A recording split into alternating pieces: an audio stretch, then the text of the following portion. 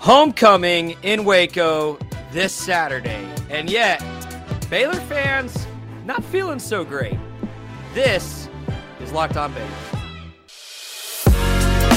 You are Locked On Baylor, your daily podcast on the Baylor Bears, part of the Locked On Podcast Network, your team every day.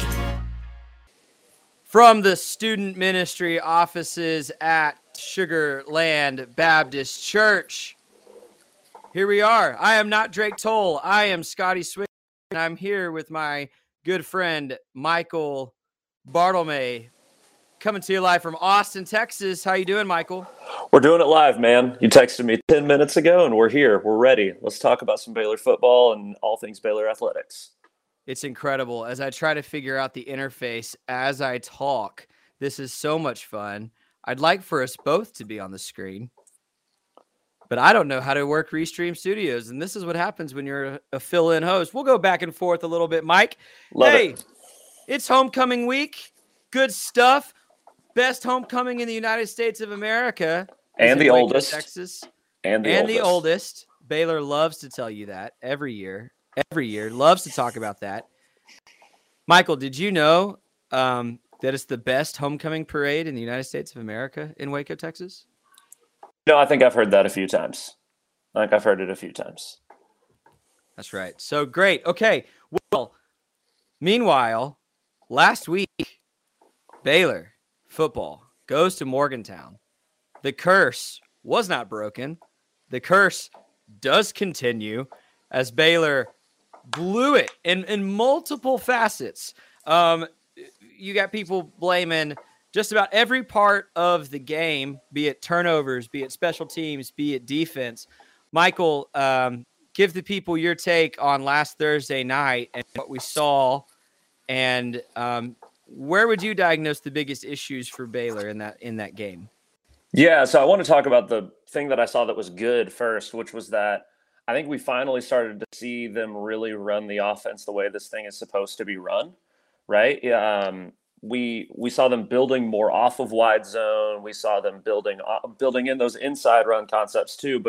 But this offense really felt like it was starting to hum in the right direction, which was really exciting before Blake Shapen got taken out. But the things that I saw that were the most concerning is that if you score 40 points and you lose, that's clearly a problem.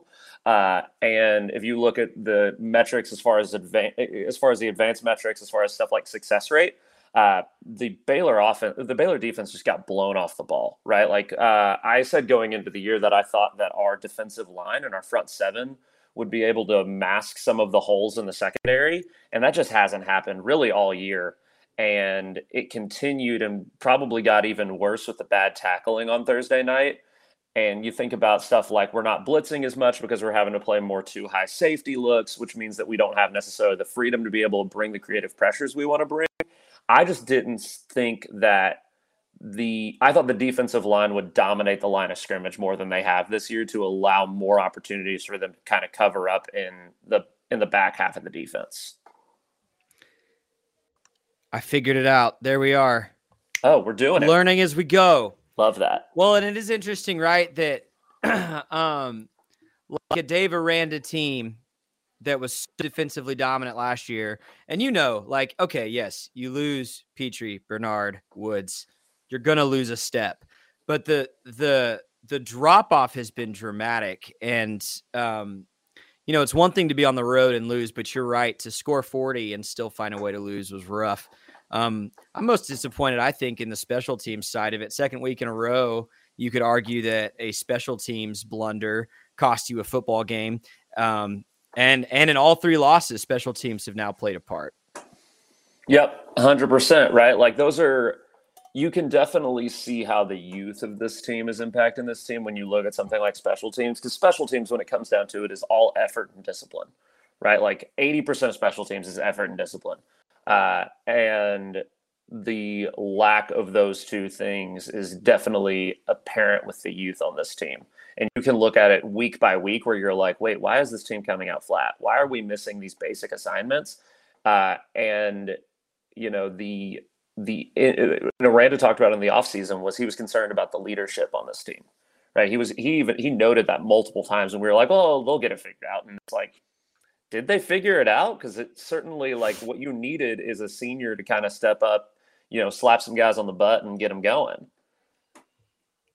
For sure. And now we go into homecoming, and, traditionally you schedule a team at homecoming that you think you've got a really great chance to beat.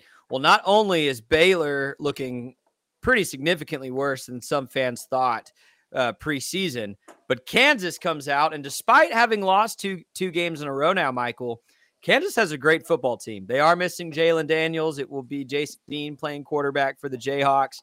But this is a good Kansas team coming to Waco, and it's going to be I think Baylor fans are hoping it's going to be a close game at homecoming, because I feel like if it's going to be one-sided, today I'm feeling better about the Jayhawks. Yeah, the Kansas is capital K competent, right? Like they are you and I talked about this before the season. I said, hey man, Kansas is like 3 on the over-under, and I think that you might want to take the over here. Like, I think they're going to jump up and bite some people, and they've done more than jump up and bite some people, right? Like, they're really well coached. You have to remember Jason Bean was their starter last year before he got hurt. Like, he's certainly capable. I mean, they didn't, Oklahoma brought back Dylan Gabriel, and like that team's totally different with Dylan Gabriel at quarterback than without. But I mean, they still played them tough, and they're going to give us everything we can handle on Saturday. That's for sure, especially with their offense, the way they build their offense out.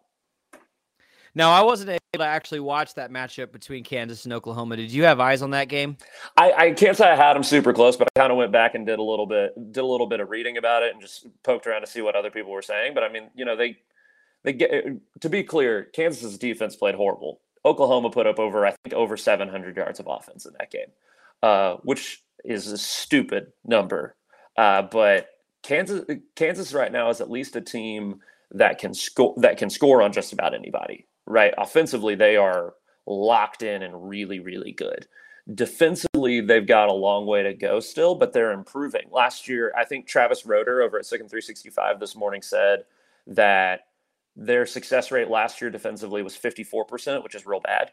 And then this year it's 47%. I mean, that's a pretty big jump from one year to the next. So like, they are getting better on defense. It's not that they're good yet, but they're definitely improving. So this could be a very high-scoring game if Baylor's defense doesn't kind of take a huge step up from what we saw in Morgantown. And Jason Bean is a guy like Sanders, athlete, man, can get yards on the ground. We saw that really hurt Baylor last time Baylor was at home. We don't have any verification on who's going to play quarterback. I think I would guess Shapen's going to be back and good to go. But if he's not, how much does this offense change under Kyron Drones? Because one thing I noticed, and I've noticed it even like in the Albany game when he came in, he can make all the throws Blake can make. So I don't expect that offense to change too much for Baylor.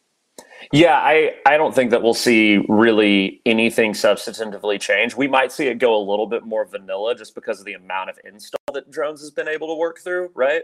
Like just as far as number of snaps. So it might go a little bit more vanilla. But as far as if you think that there's going to be something that's taken out of Jeff Grimes' bag, as far as the deep shots, as far as the types of throws that he's going to ask Kyron Drones to make, you can look at the way that he called that game towards the end of the West Virginia game. He didn't take anything out. Like, I mean, he asked him to do all the things. And so I don't see them taking anything out of the playbook for Drones. The only thing that I could see changing, and it's not that we do it much anyway, but I don't think they will run Drones at all. Because what happens once Drones, even though Drones is a great athlete, what happens if Drones gets hurt? Right. Yeah. It's not good. That's what I'll tell you. Yeah. You brought in Luke Anthony for that reason, but you never, ever, ever in any football game want to go to your third option at quarterback. It's just not, where you want to be in any circumstance. Okay. So Michael, as we look ahead to Baylor, Kansas, what do you think is the key matchup, the key facet? Where are you going to be watching closely? And where do you think Baylor maybe most needs to win in terms of a key component of this game in order to win the game? Yeah, I mean, Kansas, Lance Leipold came in actually with similar kind of facets as Jeff Grimes, right? Like he built that Buffalo team off of the wide zone. And while this Kansas team runs a little bit more option stuff than those Buffalo teams did, it's still kind of built on those same kind of principles. The thing that Baylor needs to do is they got to stop the run, man. They got to stop the run. And to stop the run, the defensive line's got to play more aggressive. And mostly they just got to tackle, right? Like if we can tackle well, I see no reason why we can't win this football game. Especially, if Blake Shapen is healthy, especially if somebody like Khalil Keith gets maybe a little bit more run this week. I don't know what Aranda said about Tay McWilliams yesterday. I haven't looked. I don't think I have either, but I didn't hear anything, which makes me think there probably isn't any update on that front. Yep. Yeah, and what's funny, Michael, is before last Thursday, I would have told you that and I did. I went on other radio shows and said stopping the run is the one team this Baylor team's done well, and then against West Virginia, it was just a different story. So that will be interesting to watch for sure. Yeah, you hope that's kind of what's the worst version of this Baylor defense was last Saturday. Right. But coming out of a bye week, it's definitely concerning.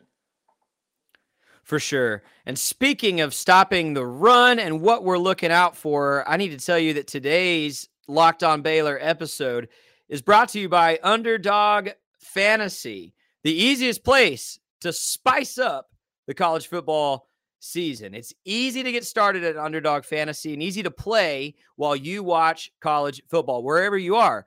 And so the way Underdog works is you pick between 2 and 5 players across college football. Any team, could be Baylor Bears, Kansas Jayhawks, any other matchup you're going to watch in the Big 12 or across the country. And then they just have over-under prop bets, and you pick what you'd like. So last week, if you had taken the over on Gavin Holmes' receiving yards, I'm sure you could have won some pretty big money. And I don't know that I would have taken that bet if I'm being honest with you.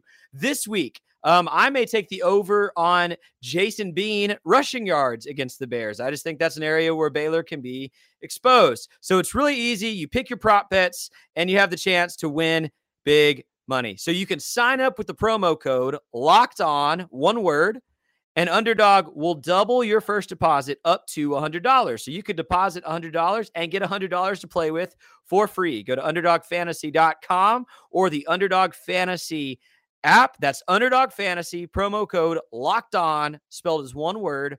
Get in on some college football pick'em prop bet action today.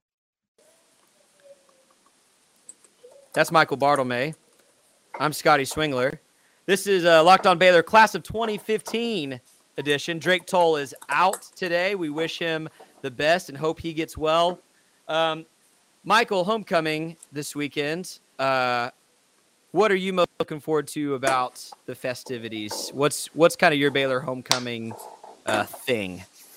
Yeah, I think, Scotty, you'll find me and you both at Shorty's on Friday night, as we've been doing for this will be our 7th homecoming doing that. I think the cool thing about homecoming, and my sister told me this when I was a young alum, and I didn't understand it at the time because we came back for more games. But she said it was like the only time that you felt like you were a student again because everybody was there. And so I'm looking forward to kind of seeing a lot of the people that I used to see almost every week, but now I don't get to see as often. And looking forward to just hanging out in Waco for a couple days. Yeah, and that's so true, right? So like we see each other pretty regularly outside of Baylor events. You kind of see your buddies that way, but it's fun to me at homecoming to see some of those. Some of those other people, like you're saying, that you used to interact with or see on campus every week, and life takes you different places, and then homecoming kind of all comes back. I'm looking forward to the parade as well, being at the Truett Seminary tent at the homecoming parade. Kind of the best of both worlds for me there. Both of my degrees coming into play there. Michael, I do want to mention this. I feel like as we think about today and topics we could work through today, this is just a given. It is Brittany Griner's birthday. And so actually, as I say that, I guess when this episode comes out tomorrow, it'll be the day after Brittany Griner's birthday. But we're recording this on Brittany's birthday. Detained in Russia, 8 months. A lot of drama, dude, around what Mulkey said and what Nikki Collins said and what is Baylor's role in this. And there's all these weird feelings because BG said some things about Baylor, and Baylor did some things for and against BG, and dude, so like as a fan, when we sit here and say like what is BG's legacy at Baylor, it's got to be that she's the GOAT, right? And a natty. I mean, she's definitely in the conversation, right? Like what I'll say about it all is like what I'll say about it is the same thing that I've said about a lot of stuff, which is like, put yourself in the shoes of somebody who's related to Brittany Griner. Or let's say you actually knew Brittany Griner, and what would you say, right? Like, no matter what happened, didn't happen, etc., it costs you nothing to provide grace. It costs you nothing to say, like, hey, we hope she makes it home safe, because I hope she makes it home safe no matter what. Like, I would hope, like, I think anybody probably feels that way. And it costs you nothing to wish the best for somebody. And so that's where it starts and ends for me as far as her situation. But as far as her legacy at Baylor, no matter what she says, or no matter how she necessarily feels about Baylor, I hope that Baylor welcomes her back with open arms. But she's absolutely in like the top 3 women's basketball players of all time, or she just top 1. That's the question, isn't it? And we were, you and I were at school with Brittany for a little bit, and I have very good and very fond memories of what that was like, of being on campus with her, and not just watching her play up close, which we got to do, but also being around as she longboards by on campus and seeing her popularity and her smile, and kind of, she was queen of campus in some ways, walking around when we were students there. And I hope, and I'm thankful for someone like Nikki Collin, who would seek a way to reconcile the two, right, and make it right. But most importantly, before anything with her and Baylor, I would hope we as good Americans can unite around the idea that Russia's legal system and prosecution of an American is not something we need to be behind, and we just need to get her home, and that's that. I mean, it's pretty simple to me. Yeah, in the end, like there are a million different explanations for anything that might have happened. But in the end, like, we all just want Brittany to be able to come home. Yeah, for sure. Good memories. Great all-time Baylor Bear, and wish her, felt like we should mention that today, since we are recording this on her birthday. Wish her all the best, and we are hoping Brittany gets home, and we need to do what we can to get her home. So, anyways, we are going to throw it now to Coach Aranda talking about this matchup with Kansas. Michael and I gave you a few things to think about. Let's hear what Coach Aranda had to say, and then I'll bring us back, and we will wrap it up from there. Guys, it's good to see you. Having the opportunity to go through the film and just review the good and the bad, and really get down to the reasons why has been our focus, and to come up with really strong processes that we can move forward with. And so I feel good about that. I think the film doesn't lie. And so I think, the good and the bad and the ugly, I think, to get where you're going, you have to start where you're at. And it's the hardest thing when there's, when a bye is kind of correlated with all of it, because you have to sit with it, and, sitting with it, and not looking away, and really working to see your part in it, and to see where, as a coach, for me, where I've fallen short and where I can improve, and, where I need to do better. Those have all been big parts of these last couple days. And so, excited to get back at it today, and excited for this week. Have a really strong opponent coming in with a coach I very much admire and respect, and a team that is believing and playing hard, and is going to be a challenge, here at our place. So with that, take any questions you guys got. Dave, Blake and Squirrel, what's their status, and do you expect them to play? They were looked at this morning. I think it's still ongoing for them. I wish I could give you guys a definitive yes or no. I think the truth of it is, they had some preliminary looks, over the weekend, but really were looked at strongly this morning, and I think it's still too early to tell. Dave, you've coached defense a long time. When you have a team that maybe gets a little loose with its tackling technique, how do you approach that with them? I appreciate the question. I think you get into I think you have to meet them where they're at in terms of how they see it. I think it's important that we all see it the same way. And I know when you look at it on film or you look at it in a TV copy, it should hit you in the face of just atrocious and bad and all this other thing. I've learned not to be shocked by coming around and asking, how do you see it and why did this happen? And I think that's important because that can help you with your way through it, right? And make the best connection with them. I think practice is the number one thing that comes to mind. I think we have to practice better, and I have to hold them to higher standards at the end of a play. I think we generally have a quick whistle when we practice, and I think the finish of defensive play can be better. And I think when we're not finishing the play in a football position, either tagging at the hip or thudding up on a ball carrier, if we're not doing that consistently enough, then I think what ends up happening is you're training guys to not finish in games and leave their feet and all this other stuff. And I look at my part in what showed up the other night, and so we're for sure going to be better at our approach with that. Dave, you said after the game that at least your initial perspective was that maybe guys weren't trusting each other. Mm-hmm.